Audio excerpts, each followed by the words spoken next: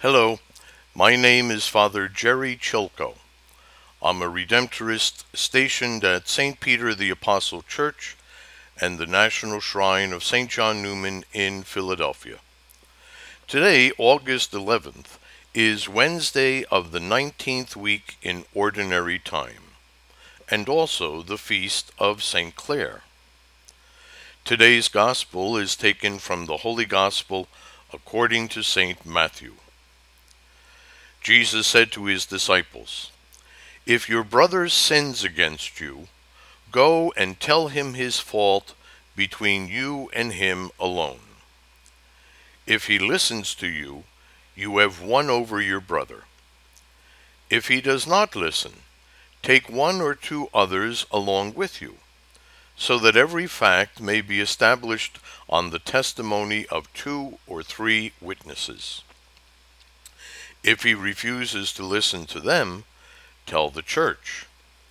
If he refuses to listen even to the church, then treat him as you would a Gentile or a tax collector. Amen, I say to you, whatever you bind on earth shall be bound in heaven, and whatever you loose on earth shall be loosed in heaven. Again, amen, I say to you, if two of you agree on earth about anything for which they are to pray, it shall be granted to them by my heavenly Father. For where two or three are gathered together in my name, there am I in the midst of them." The Gospel of the Lord. When Jesus declares peacemakers to be among the blessed, he seems to be taking for granted that situations will arise in which peacemaking will be necessary. Today's gospel is a bit more specific. Disputes will happen.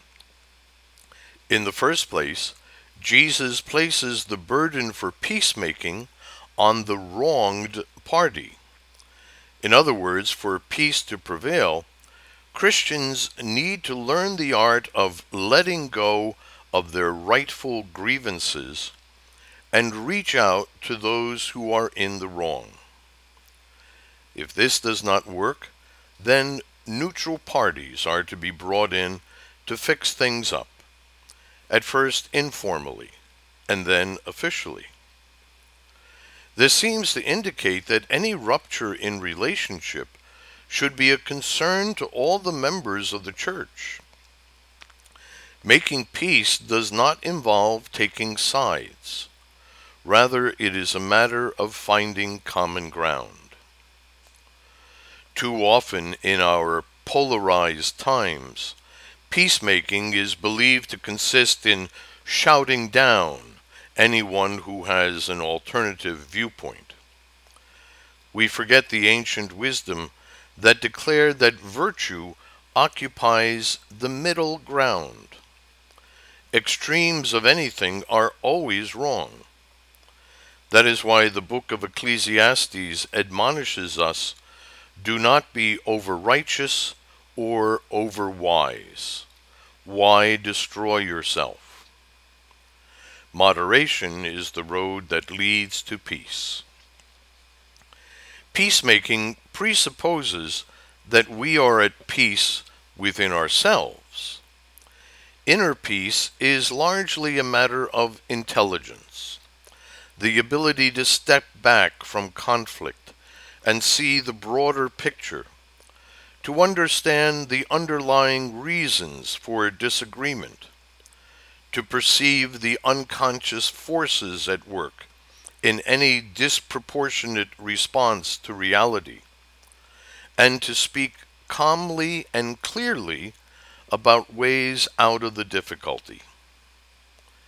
And alongside intelligence, we need empathy, keeping opponents in contact with each other by holding the hands of both.